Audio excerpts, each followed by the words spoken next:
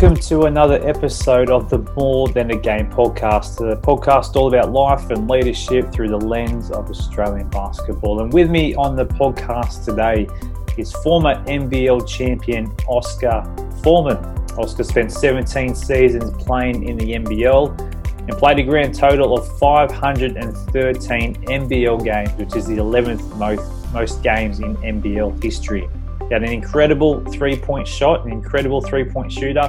He hit 904 three-pointers in his career, which ranks as the 13th most in NBL history. Just a remarkable achievement. He won the NBL championship in his rookie year with the Adelaide 36ers. He spent time with the New Zealand Breakers and finished his career with the Illawarra Hawks. He's played for his country. He played for the Boomers on a number of occasions.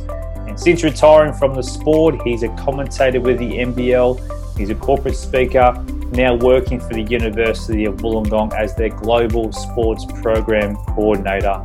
He's had a great career up until this point, and we look forward to hearing more of his story today on the More Than a Game podcast. Oscar Forman, welcome to the More Than a Game podcast. Happy to be here.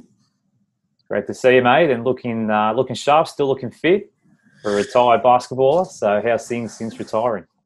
Oh, pretty good. Still run around on Thursday at lunchtime with a couple of the boys here at university. I mean, no one's playing at any elite levels, but it's a bit of fun and it keeps everyone in some sort of shape. Yeah, that's good to hear. You still look like you can be playing, so still hitting them as good as ever, I imagine. Yeah, look, it's funny when you start playing just in a casual, not even a competition. It's just whenever someone books a court here at lunchtime on a Thursday and we jump down. No pressure. You start hitting a few shots, and you kind of do wonder, could I still play a little bit? But you know what? After 17 years of not having weekends off, weekends are amazing. I now understand what everyone goes on about with how good weekends are. I can imagine. I've always sort of thought about, even because the season is in summer, like you guys don't even get a chance to go away over that summer period, I imagine, because you're traveling so much, and that in itself must be good to be able to have summer holidays and enjoy the best that Australian summer has to offer.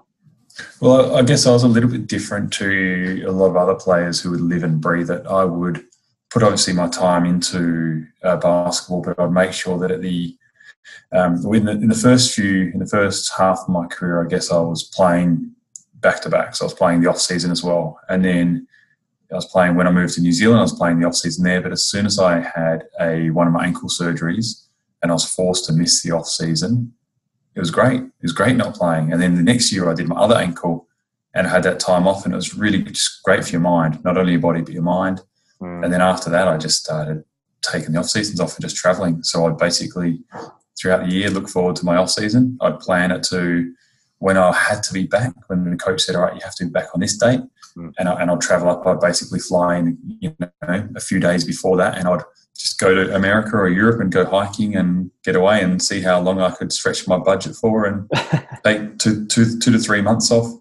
Usually I'll travel the first half by myself, and then, a friend or meet up with people and then travel the second half with them. And I'd always stay active. So it wasn't getting back to shape wasn't an issue, but I'd make sure I travel. So I'd just chase endless summers really. That's awesome. Well, we'll go into these 17 seasons in the NBL. I guess you grew up in Adelaide and ended up playing for your hometown club, and you played with some great names in those years with the Adelaide 36ers, Brett Maher, Willie Farley, Jacob Holmes, just to name a few. But we'll come to that in just a moment. But I'm interested. I always ask my guests this question: where did it start for you? Where did that passion for basketball come from? And how did you start playing the game of basketball? From my family, from my parents. Mum and dad played socially, and they enjoyed it. Used to play one-on-one with my brother. My sister liked basketball, but no one to really any elite level or anything like that. I remember Dad used to be the coach in primary school. He was very fair. Even if I would score a lot, still everyone, either the high numbers, would start, or the low numbers. So if whatever your jersey number was, that's whether you started or number. It was very fair. Rotational, everyone got the exact same amount of minutes. And then I was playing with Sturt Sabres, as a junior. Played, every second year with Jacob Holmes because he was a year younger than me. Right. He was definitely a talent as a junior, and then later, Joe Ingles came through the same club a couple of years later than us. So it was, a strong club with good coaches. Jason Williams was one of the pros on my team at Adelaide, and he was coaching me as a junior and even at my high school. So it kind of started there, and I played because I loved it. That's one thing, and I always said when I turned pro, I always said I'll play until two things happen. One, I stop getting paid and to play, and the other way is if I stop loving it. And they happened about the same year for me, which was lucky. So I didn't really make any difficult decisions on retirement. That's incredible, mate. And it's so good to see that backstory and that passion that I guess drives you throughout those years in the NBL. But going back to your first season, you actually won the comp in your first season, and you hear that so often. I guess with rookies that have won it and they think it's so easy, but it takes, sometimes they don't get to a grand final again. But again, you play with some great players in those early years with the Adelaide 36ers. We're coached by the legendary Phil Smythe. What was it like in those early years, and what did you learn being in that program at the Adelaide 36ers back then? It's funny. I kind of almost had my coaches around backwards the way I went through. Like Gordy McLeod was a very, at Illawarra was a very regimented coach, and he was very skills-based coach, and he would have been someone that would have been great for me early on. Like, he was a great coach for me as it was, but he would have been great early on.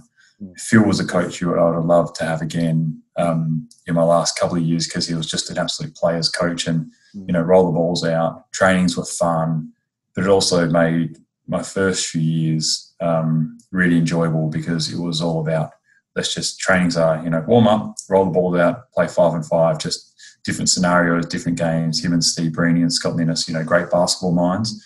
But they definitely did make it fun.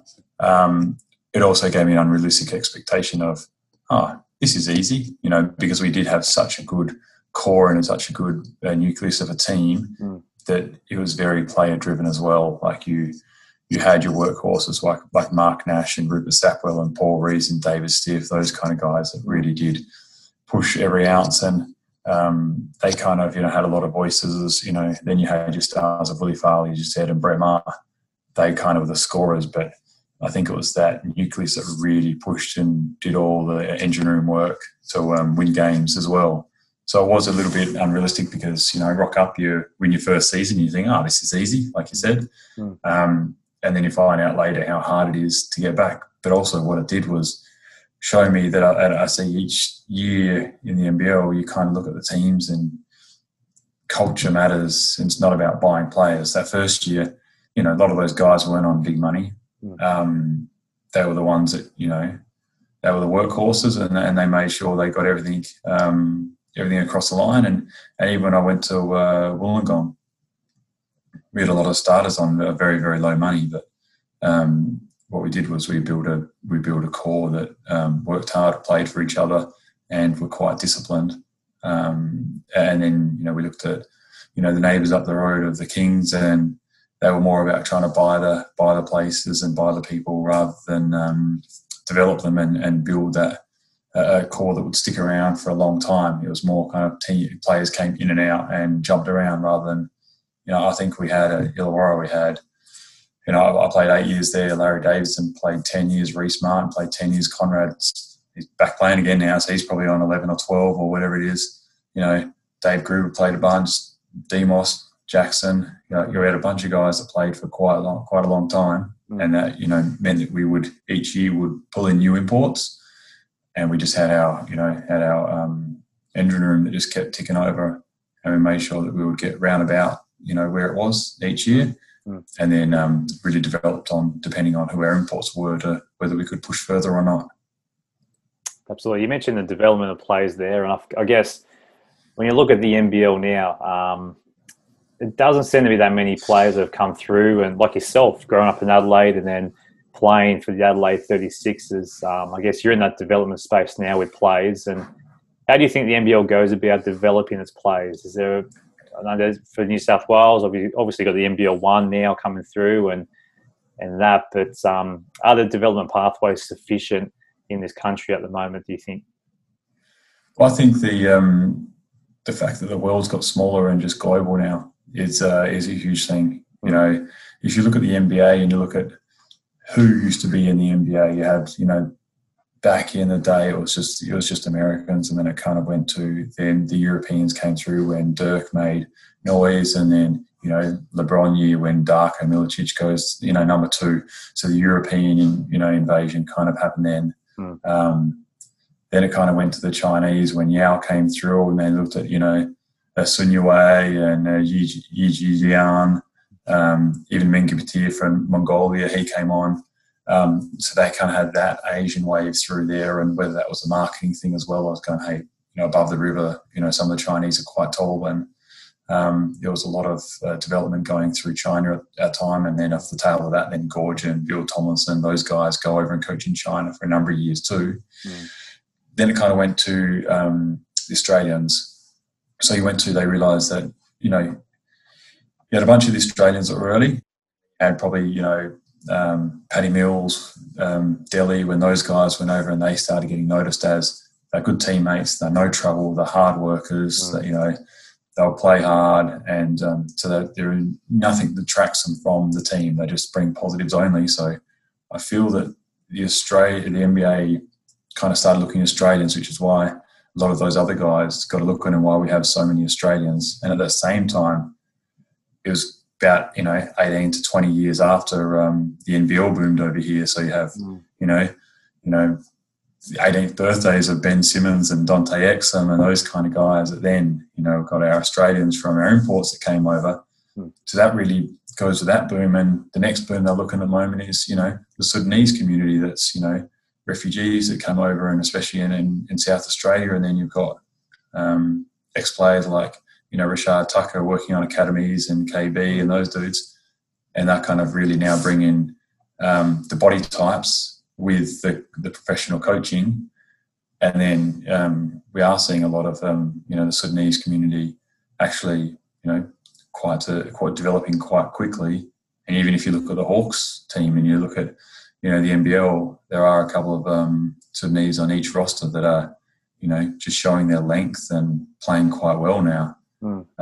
So I think when it comes back to the pathways, because the world's got smaller and more accessible, in my day it was go to the AIS, try and make it, you know, try and play 2 years, and then try and go to Europe and have a good career in Europe if you can, or the NBL, or if you're that 1%, maybe get a look at the NBA.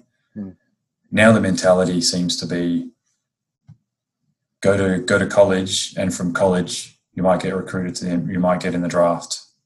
Or there's a lot happening with the draft and different names, and you see how many Australian names get into the draft each year, or even the D League or the G League, is now an option as well with 2-way contracts, and, you know, guys like Jock Landale being very close to it, and Will Magnay going across and coming back, or there's been a bunch of you know, isn't Isaac Humphries going across there.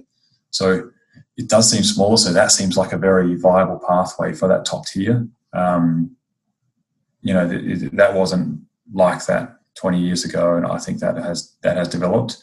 In terms of pathways here, I'm not as in touch with all that sort of stuff. I do see the, you know, development players on rosters, and see how they are changing over time. But also, to be honest, I feel that a lot of people don't. They underestimate the hard work that goes into becoming a professional, really. So what is some of that hard work then? You know, I've heard stories of some of the, I guess, habits that players have formed as they've tried to make it. But from your point of view, if there's any young players listening, what does it take to become a professional basketballer in this country? You know what? I think if someone told people up front here's the blueprint of what you have to do if you want to make it, if you're not guaranteed to make it, to have a shot at making it, I think most people would say that looks too hard. As it is, it is difficult. It is building habits. Forming habits is one of the first things. And I think the amount of work that goes into honing your skill and your craft is tremendous. I know, you know, back at the AIS, I used to shoot 500 shots a day. Wow. I know people that would, it's not just, and to try and stay committed during those, say, 500 to 1,000 shots, it's not just shooting them. Anyone can shoot 500 shots. It's shooting good quality of the same form. To myself, even when I shoot now, I'll have people say, oh, your shot looks exactly the same every time. To me, when I shoot, it feels different every time. But the fact that it looks the same to them is the fact that I've shot all those shots with exactly the same form, and I've made sure I was strict on it. It's sacrifices that people make, and a lot of people don't want to make the right sacrifices. I mean, there's been countless people over my career, like I remember Albert Schweitzer tournament over in Germany, and there was a kid from Germany, and I remember seeing him at the time thinking, this guy is the best player I've ever seen. He has to go to the NBA for sure. He is that unbelievable. Never seen him again in my life. Wow. Never heard about him. And I have zero idea whatever happened to him. I just know he didn't go pro in the NBA. I have no idea what happened. I have no idea if he just wasn't committed, if life happened to him, or what he got swallowed up by. But it's very difficult to make it, and it's very difficult even within yourself to stay committed. And it is the sacrifices of, what do you want to do? Do you want to put time and effort into it? It's not purely just, I'm going to shoot 1,000 shots. Is your technique do you actually, can you listen to coaches? Can you find and seek out help of people that are better and smarter than you in certain areas? And if you do want to be a shooter, you go find a shooter, or you go find a coach that is better than you, that you then, can take advice. Secondly, can you listen and actually do it? It's one thing to do it when a coach is watching. It's a whole other thing to do it when no one's watching, because it's not that fun putting all the work in when 0 people are watching you, and it may not turn out to be good.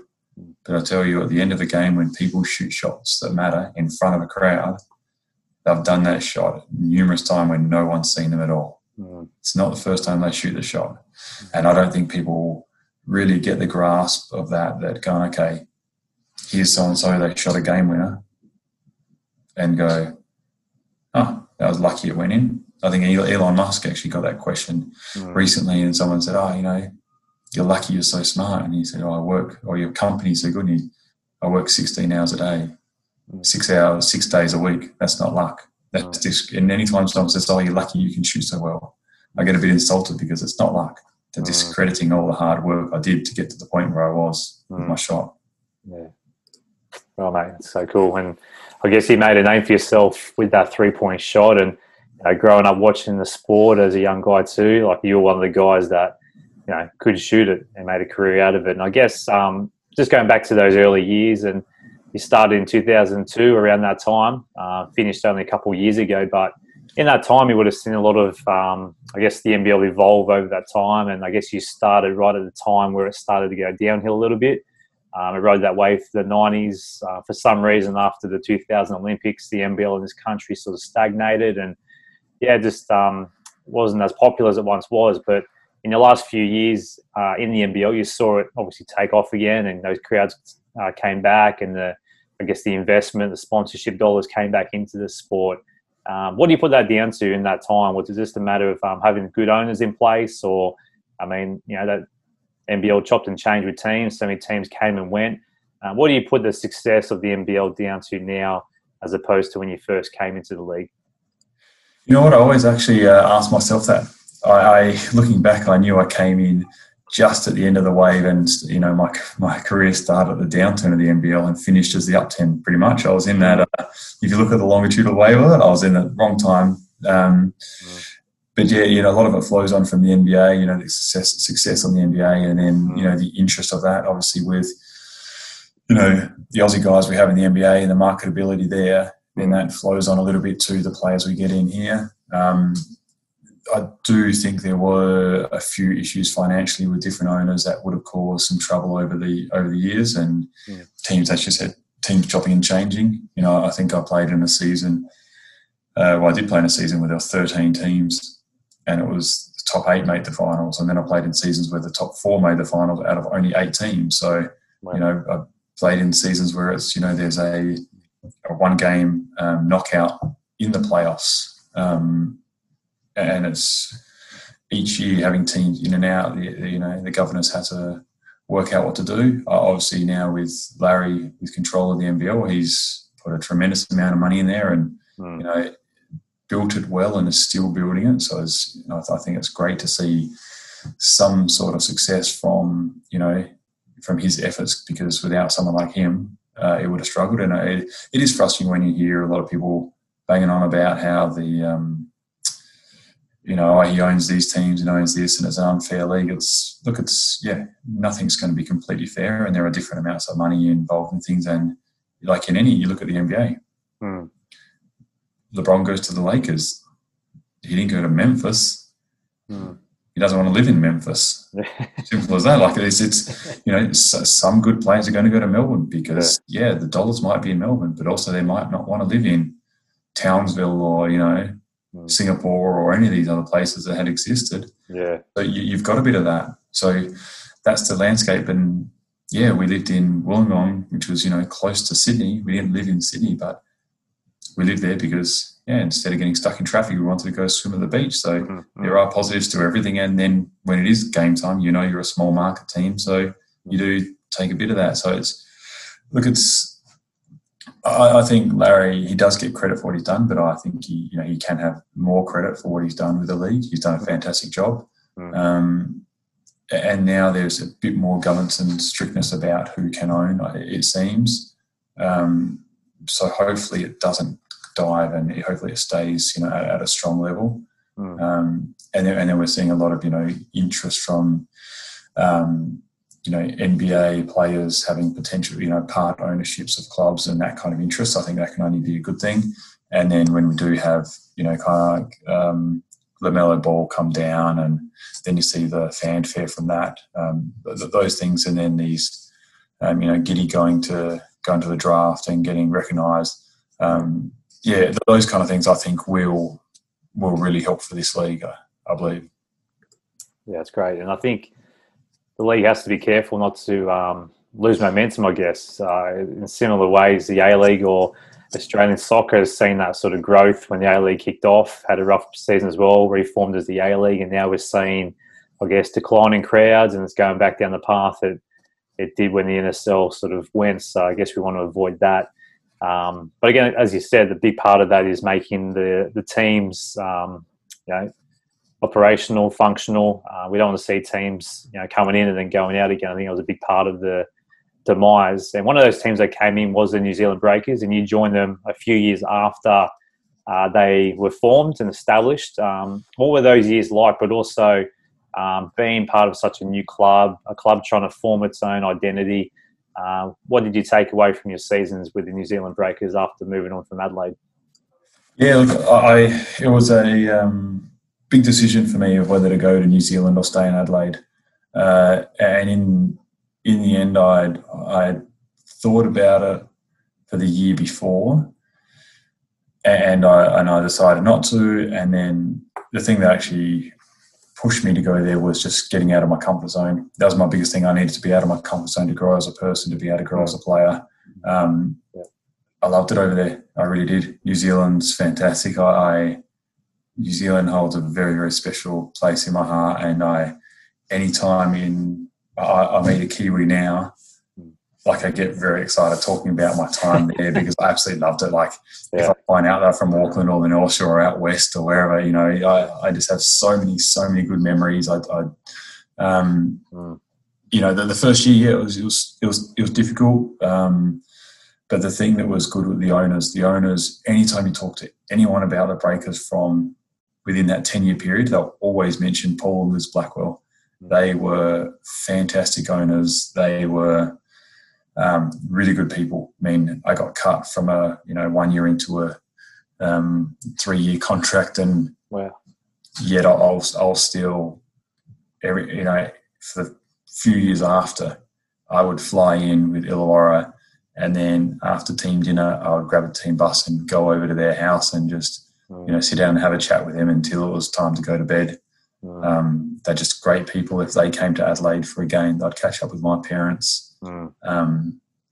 There's not many owners that I would hold in, that close regard, let alone owners that fired me. Like that just speaks, I think, of how they are. That they recruited on. They were nice people. When it came to Christmas time, they would have, the morning until 1 o'clock was Orphans Christmas. If you couldn't get home to see family, or you didn't have family over, they opened their doors and they held a Christmas for everyone. Whenever you signed there, they gave a small little hamper to you for each year. Wow. Just a little stuff, just all the little things. They were really hospitable, just really, really good people. We still chat to this day. New Zealand, Andre Lemanis, and he was Dorge at the start, and then it was Vickerman and Jada Flavel. Andre was just coming into his first head coaching role, and so he was quite hard with what he wanted, because he wanted to, stamp his authority on things, but he was also a really fun coach. It was kind of a work hard, and then you got respect from him. I really enjoyed it, and to see him develop as a coach, from his first year, I was there for 4 years, my first year there to my last year there, he had changed and improved so much as a coach, and he was someone that always wanted to better himself, and his basketball knowledge was great. And then how he, over this first year, his relinquishing, he had a few issues with relinquishing control over things, whereas over the last couple, he would really rely on his assistant coaches and give them leeway, which was very good. And I'd always make little deals with him too. We made it, would make a deal that if we won 5 in a row, we're allowed to go to Wet and Wild once we played at the Gold Coast, and games like that. So nice. He was, or if we beat a team by a certain amount of points, we're allowed to have training off on Monday or whatever. So and things, because I do feel that coaches a lot of the time will train too hard and too long, and usually if you lose a game, the next game is okay, we've got to do more. Then you lose 2, and as soon as what I find interesting in coaches' mentality is the wave of as soon as they're winning or losing. If they lose a few games, they go, okay, we've got to go harder, because it's counterintuitive to lighten off and freshen bodies up. Got to correct, got to make sure that everyone, that what they know is imparted to what the player knows for on the court, because they can only control a game so many times. Whereas it's the players that once the game starts, the players really control the game. So, they really want to go harder and harder. So what I do find with a lot of coaches is first few losses, let's train more and harder. And then after you're on a skid of 5-6 games, it's oh, that's not working.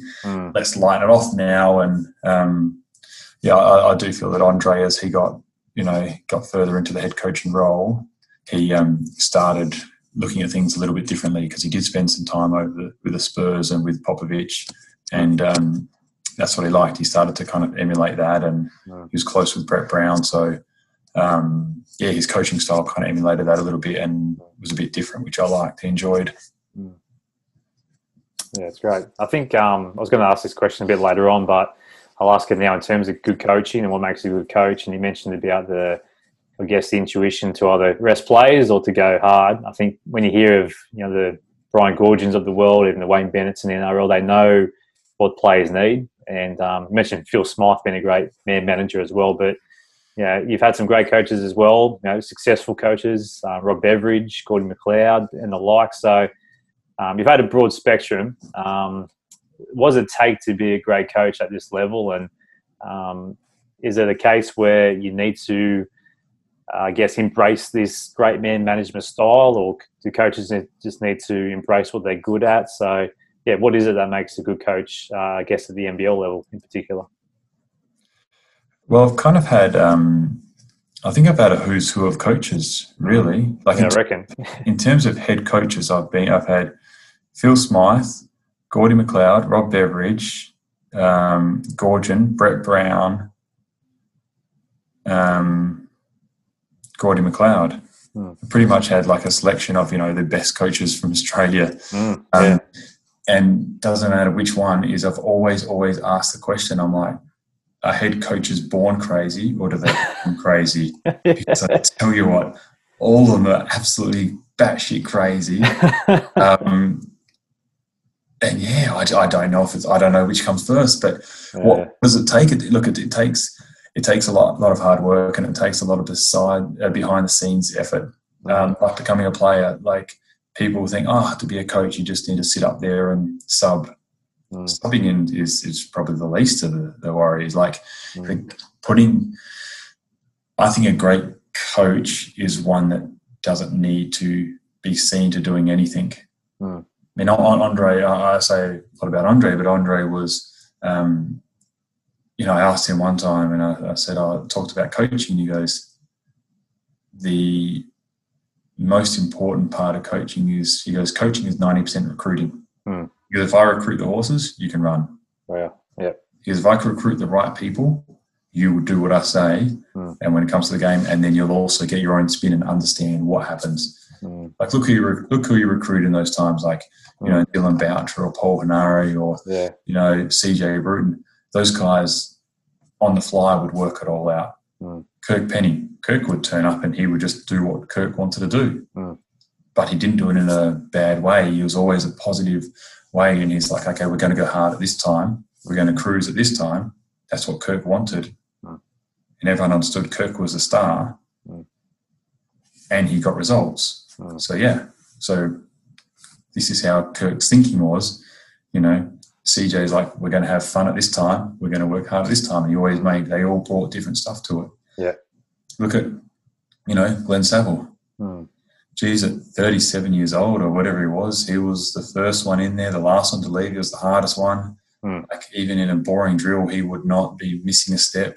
He had utmost respect for his coaches. He would always.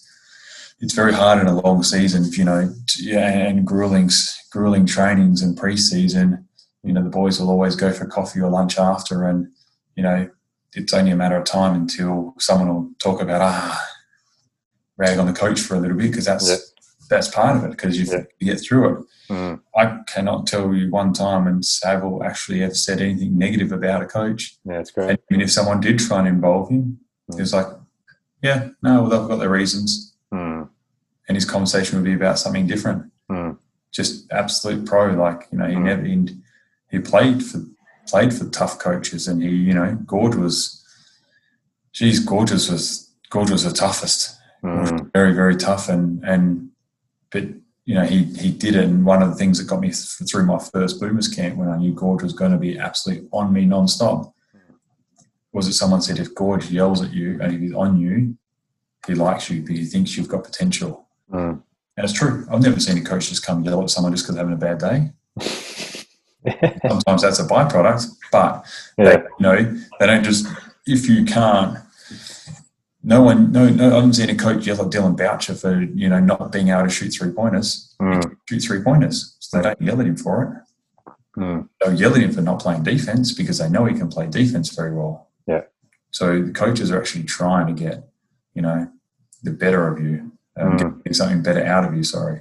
Yeah. So, look, what becomes, I think there's a lot of behind the scenes, watching film, watching tapes, just talking to watching other, because no one creates offenses. Everything's stolen.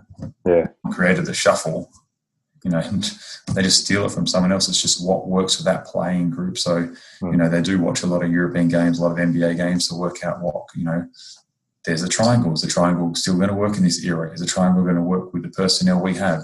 Yeah. Fitting those things into their system, really. No, that's great insight, mate. I find it is an art, and I guess you're right. Are they crazy or what? Because it takes a lot to be a head coach, I imagine. But I guess going back to, you mentioned playing under Gorge, making the Boomers squad and representing your country, which is no doubt a huge achievement in itself. And I guess those New Zealand years. Did you win a competition in the end? Were you part of that three-peat for the Breakers, or did you? No. I left the year before. Right. I would have loved one more year with them. There was, I think, some personnel changes, and training the squad went from quite tense about making sure they didn't stuff up rather than looking at the positive side of things. And they all, when I chatted to the guys after, there's other years that man, it's just so lighthearted, and I would have really liked to have been involved in something like that. Unfortunately, I wasn't. But then over in Wollongong, it was, we had a bit of that mix as well. For sure. Because the reason I asked the question, as you said, you enjoyed your time there. You played in New Zealand NBL while you were over there. Became named in the New Zealand NBL All-Star 5, and I guess my question is, being part of that league and playing in the Australian NBL, we see the Australian NBL is probably a lot better than the New Zealand NBL, but what are the difference between the two leagues, just to finish up in your time in New Zealand there? Yeah, look, obviously the Australian NBL is, a lot better than New Zealand NBL. But the New Zealand NBL, the comparison is to NBL 1 over here. And it would be interesting, the best of each. I think some of the top New Zealand NBL teams would beat the top NBL 1 teams, just because, they tend to have a lot of the good New Zealand players, and then they'll have some imports in that are, sometimes quite good, and then a couple of the Australian players go as players import. So, look, that league's fun. I really loved it. They have good coaches now. It's starting to get better and better coaches. But what it's like, so you got Bevo at Southland. I had John Dorge at Harbour Heat. Judd Flavel was coaching at Southland, I think, before that. Dylan Boucher, I believe, probably, GM, player, coach, absolutely everything over there. Probably a water boy as well at some stage. But yeah, those games are fun because you fly into a different town, or you travel to a different city in New Zealand. Then you play, you'll go out, you have see the sights, and then you fly back the next day. Good crowds, good games, and pretty intense. So I have fond memories of it because I think it was a good stage of my career. I also went back over there at the end of my career when I just about to retire. I'd hurt my knee. I needed surgery, and then a team over there, one of the guys I know, they're like, "Oh, can you come play?" And I was like, "My knee's pretty banged up. I haven't been able to do anything." And they're like, "Our import's not getting on a plane yet. They just cancelled. We need someone. We've got 5 games in a week and a half or something, or 2 weeks." And I said, "Sure." I just couldn't. I got over there, and it was a terrible decision for me. It was fun. Really? Absolutely loved it. Still great people. I just couldn't move. I couldn't run up and down the court. I was heavily taped. I believe I think I shot 3 of 26 from the 3-point land, and just could not make a thing. Couldn't move. But my early years over there, absolutely loved it. It's more for a younger. So I think for any of the young NBL players, absolutely they should, in their off season, go over and play over there, because it's a fantastic league for development, and it's a really fun league to play in. In your latter years, go on holidays, enjoy it, because there's a long time where you're only going to get a few weeks off a year. When you have that off season, when you can travel around Australia, see Australia. Early on, definitely, I think NBL players should be playing the off season. For sure.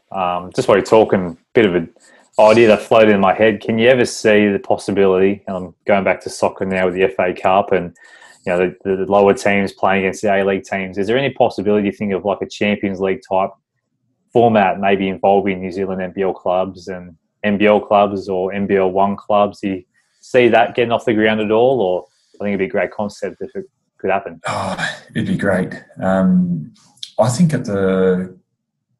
was it around 2000s, they had the McDonald's Cup, where it was like the winner of each league played over somewhere in Europe. Because I remember that's right. One year, the Sixers went over there, and there's a bunch of European, of course, the NBA team will win it. But that was quite interesting. And then around about the same time, I remember the league of all the NBL, so now it'd be like NBL 1, West, East, whatever, would all come off and play each other. Because I remember we won in Adelaide for Sturt, and we were about to come over and play Seabull, a bunch of the Seabull teams, and bring out West over.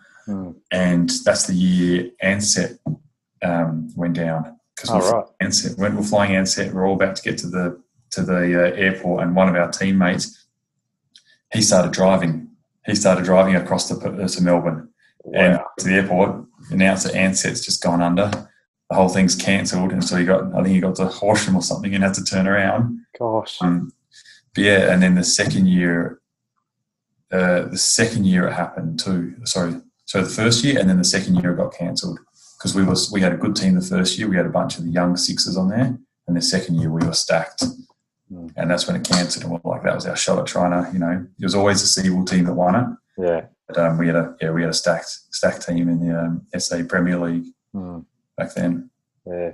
No, yeah, I just think it'd be a great concept. I remember the old ABA, had a similar concept where, the top teams would come together, and Mighty Southern Sharks had a crack one year, and my old club, but with BJ Carter and co. I just think it'd be a great concept to sort of work towards some sort of Champions League type format. And, I think as a player, you want to play against the best. And, if it's not European clubs at the moment with COVID or NBA clubs, just having the opportunity to play against New Zealand NBL, whatever the case may be. I remember myself when I was playing against a team from the US and Canada, and it's just a great experience all around. So something like that would be pretty epic, I believe. But for sure. Just going into the you transition into the Illawarra Hawks, where you spent the later stages of your career, and no doubt a great experience playing such a prestigious club. I guess one of the only foundation clubs left in the league. What was that experience like, and playing under Gordy McLeod, as you said, Rob Beveridge, and then finishing your career there? No doubt fond memories playing for the Illawarra Hawks. Yeah, absolutely. Rocked up, and I remember I was from New Zealand. I said, okay, well, so who's our footwear sponsor? They're like, East Bay. I was like, that's cool, they sponsor us. He goes, no, just you go buy shoes from East Bay. I was like, right. So it was really like kind of the poor team of the league. Yeah. It was absolutely, it was just like same as what Wollongong and the Illawarra is. It was just a blue class team.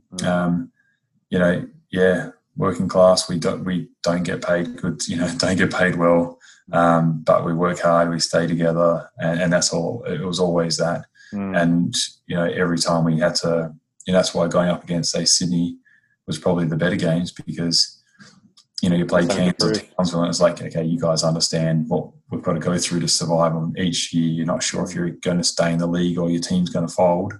There's no point in saying, 5-year deals there, because the team might not live for 5 years. But you do play up against Sydney, and, the people that would come to Sydney to watch games generally weren't those diehard supporters, and so you could silence the crowd pretty easily, hit a few shots, and the whole crowd takes the crowd out of it, and then you knew you had the game. So playing up against those bigger teams was really fun. The teams went through obviously multiple name changes and owners and everything, and then it went from, okay, we don't get paid much money here, but we always get paid on time, and we work our butts off. And then it went from okay, we don't know if we even get paid. There were, at the end of some seasons where our contracts just got cut, and we were, 3 months without any income, and that they were pretty trying times. And then, is the team going to exist? And then, all contracts got ripped up, and I know people were just having babies and all sorts of stuff. I remember I was a captain one year, and I remember calling all the team. I said, all right, quick, everyone's got to come to my house. We've got a meeting. And one of the guys saying, it's my wife's birthday. I've just bought her this and just to this. And I was like, you might want to return that. Don't know if you can afford it, mate. Wow. Just, news has come through that I'm just talking with the NBL now, and club's gone under, and the owners, because we just gone to a private ownership, and so, they're excited about that. And then it went to, got an owner that's got some money, and then it's went to, okay, the owner doesn't want to put some money into decided that the players don't deserve any money. So look, you're on, and then we had to decide whether we're going to, there's other seasons where it was, paychecks weren't coming through, and we're trying to work out whether to play our final game against Sydney to try and make it it was us or Sydney to go into the playoffs, and had half the team saying, no, we're not playing unless we get money, and half the team saying, yep, we play anyway, and how do we do this? And so going, there was, I remember half time would come back into at half time of the game would go back in the change room, and everyone was like, wait, checking their bank accounts. Are we getting paid? Are we not? What's happening? Are we over? Because there was talk that if we made the playoffs, we wouldn't be able to travel anywhere anyway. Yeah. The board members at the time, we had Pete Ballman and Bill Dowson and Tanya Brown, and they were working endlessly behind the scenes to make sure that something could be done, that, money could come from somewhere that we could actually, because it was bittersweet. We had a meeting the day of the game of, we're trying to work out with the NBL whether we can play And, we weren't sure until game time. Even at game time, we weren't sure if we won the game, we'd go to the playoffs. We didn't know if we could actually play in the playoffs because we didn't know if we could fly to wherever we were. So, or have a hotel or whatever we were doing. So, look, there were times that I'm sure, people would have no idea that existed, or, the crowd had no idea about it. But, I know we came out and we absolutely smacked Sydney at home one game, and I think that was just straight. We're in the warm-up, and one of the players said to me, "Is that one of the owners? Is that someone? Do we go ask him where, are we going to play the playoffs or what's going on?" And it was just talk about distractions. That was, there was some interesting times and interesting games. But look, the teams somehow survived in one form or one name or another, and it actually is good to be going back to games and even commentating at them. So I'm involved somehow to go to games and see them survive, and hopefully under this new model and under Gorge it can keep progressing and getting better and stronger. Absolutely. And I guess over the years, as you said, it's been so tumultuous in terms of ownership structures, and I guess long term it's not a great model if it's going to survive. So hopefully the ownership can get it right this time. But what, I guess, in your opinion, what is it going to take to get the Hawks up to that next level? You're seeing some of these clubs really take it to the next level in terms of attendance and sponsorship. It just seems like the Hawks really struggle to, I guess, we were there the other night chatting, and obviously the crowd and the supporters are passionate. It just seems that every year, a number of them. Yeah. What is it in your opinion? I think the good thing with this new ownership this year is they haven't come in and said, "I'm taking the team to Bendigo or wherever." They've come in and said, "We are keeping the team here until it's, for the next year or two at least, and the community gets to decide." Yeah. And I know there are a lot of people up in arms about, you're going to take the team. Yeah. Well, if after 2 years people don't come out and visit and go to the games and support, then you can't be upset if the team's gone. In my opinion, if you come out and support, the owners won't take the team anywhere. They'd be stupid to, and they don't want to. From my understanding, the team is in Wollongong and the team is going to stay here. But if it's not viable, it can't keep being a team that's on its knees every time. So if people do support it, it'll stay. So I think part of the worry is when you do have, Tuesday night or Thursday night game, and, even some of the Saturday or Sunday night games, stadium's pretty empty. Yeah. I understand with COVID and everything going on, and, it's hard to see the schedule ahead of time because there are always changes, with COVID happening. But the people do, if they actually do want the team to stay, they need to support it. Yeah. And secondly, it's going to be really interesting to see what the ownership group does for next year, because this year they kind of came a little bit in late in the piece, and they didn't poach any players from other teams. They had, Digadell was a marquee that didn't work out, but he was a marquee player that was still available on the market. Yeah. Cam Bairstow, he was available. He was floating around. AJ, they got as an injury replacement after everything had started, basically. So the team they put together was, a couple of imports and then whoever they had around. They didn't poach anyone from any other clubs. They didn't get any of the other, youngsters coming back from anywhere because they weren't early enough in the piece. So I think this first off-season, and the next thing is this off-season is going to be very short for them. This off-season is going to be short. Like Gorge at the Olympics, and Gorge is going to basically go from, if they make playoffs, go from playoffs to Olympics straight back into season, not even pre-season. True. So it's going to be a very tough off-season for them. But it's also, it'll be really interesting to see what they will be able to do with the first year of actually being able to recruit, in a market, rather than going and with saying, "Hey, this is our coaches, this is what we've got," rather than we actually don't know who it is. So they've got their model.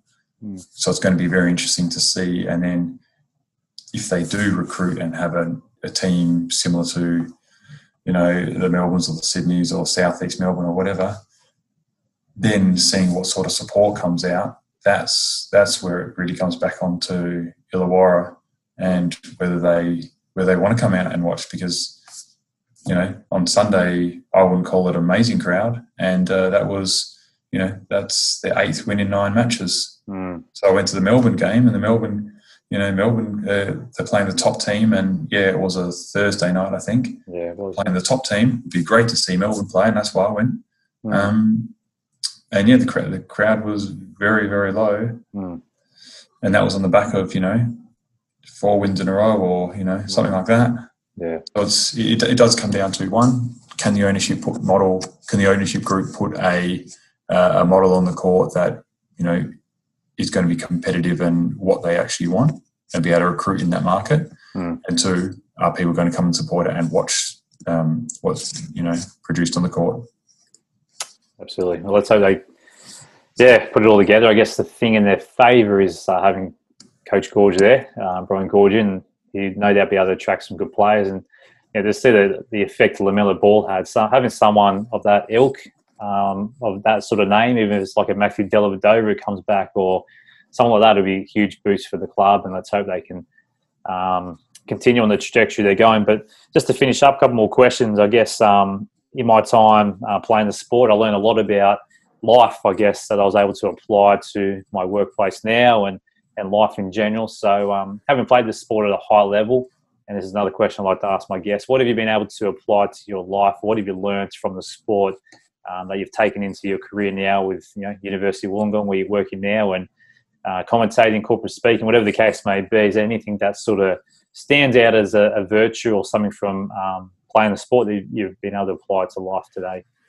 Yeah, absolutely. I think a couple of the important things are habits, being able to build habits and realising that they are an important thing. When you hear about, in the Army or the Navy, you make your bed, and the importance is that you are able to tick something off your list straight away, and at worst you come back to a made bed, at night.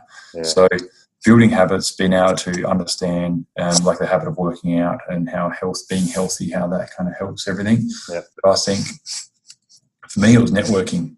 I always knew, playing in the NBL wasn't going to, make you rich and help you retire or anything like that. But what I was going to do is open doors. You would be in a room with a lot of influential people that actually wanted to talk to you.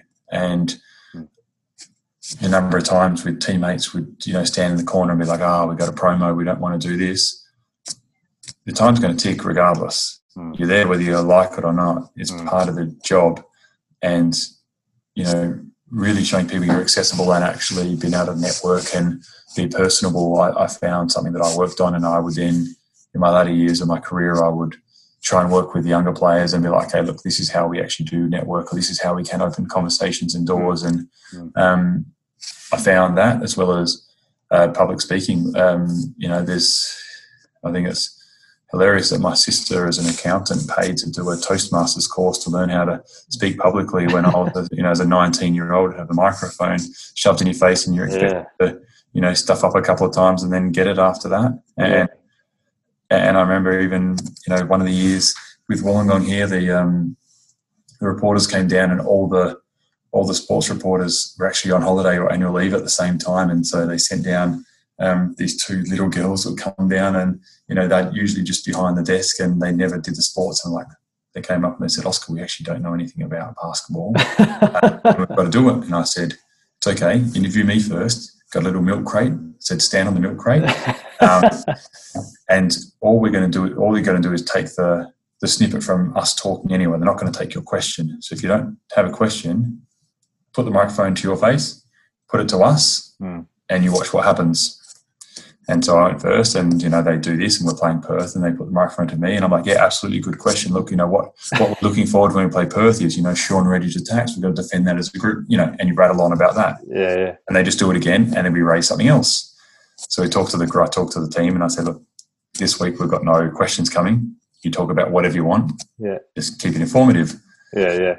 And it was kind of wow. Everyone was like, right, we can speak confidently and, publicly and quite easily. And so I think networking and then public speaking were tools that a lot of people don't work out. And then when I was in the business world, I would find out that if I went to a meeting I wasn't nervous about producing any content because I knew that if I knew my stuff and I had actually done my work, I could speak confidently about it. And presenting to, you're presenting to a board of 10 people. That's nothing if you're playing in front of, I'd much rather do that than play in front of 13,000 at Perth, because at least these board members probably don't hate you and want to stab you. Perth fans, I know what they want to do to you. So, it kind of made me realise that, all those years where I just was doing my job, you actually learn a lot of tools for outside of basketball and, understand what makes people tick and how to influence people, or how to, how to present to people, how teams network and how teams work. And so if you are in a corporate office, you understand how to be a team player and how things work, because you've done it under usually a higher pressure situation than, at the water cooler. Yeah. That's awesome, mate. Some great insights there. Thanks for sharing that. Well, just as we finish up, some quick fire questions just around your career and I guess players you played with, etc. But what's your greatest achievement in your career so far? In my basketball career would probably be winning most improved player for the NBL after getting fired from a team. Yeah, I was meant to ask you about that. It's a great achievement, obviously. Best player you played against? I reckon Chris Williams from the Sydney Kings days. He was pretty tough. Couldn't shoot, so you back up. Next thing you know, you're in the paint and he shoots a little bunny over you. Very good. Great player in his time, and God rest his soul. But I guess best player you played with? Many. I'm thankful for my time in Wollongong to be able to play with Matt Campbell and Glenn Saville, to see what they do and the work they put in to make sure they got everything out of their bodies. Carlos Powell in New Zealand, he was incredible. He was a tough player to play, and it was tough to play against and for other people, and tough to play with. He was a very, very difficult teammate. Great talent, but you very difficult to play with as well. Last from the past there, Carlos Powell. Last two, toughest opponent you played against, or a person you hated matching up against in your career? There's probably four of them, actually. Sean Ridge and his three referee mates. They were you'd play against him. He was allowed to travel. He was allowed to push off. He was allowed to foul you. He was allowed to run into you when it was your foul. You were allowed to run into him, but it was your foul. And I remember I spoke to one of the referees before the game, and I said, Sean Reddy travels every time he catches the ball, and he said, yes, but he's so good at it. And I said, so what is your aim? You're just going to wait for him to retire, and then you don't have to worry about it? He goes, yes. And I was like, wow, I don't know how I can do with this. Sponsor that. Yeah. Yes. There you go. Wouldn't have thought that one. All right. And finally, best memory. Doesn't need to necessarily be the best achievement, or could be something off the court. What's your best memory in your time playing pro ball? Taking Delhi to go see the Christ Redeemer in Brazil on an Australia tour with the coaching staff, when all the other players basically just sat in the room. But Delhi was a young fella, and I said, come on, let's go. We're here. Let's experience it. Game's not till later. And just incredible. The fact that we were, have the opportunity is, had plenty of opportunities in Australia, but the fact that, we were flying to another country and got to see things people dream of seeing just before we actually do our job. Take the opportunity. Why not? Yeah, that's cool. Epic stuff. Well, thanks, mate. It's been great hearing your story and share some of, I guess those memories, but also those life lessons that you've learned from playing as well. So appreciate your time, Oscar, and hopefully see you at the game soon, mate. Thank you. Thanks for having me on.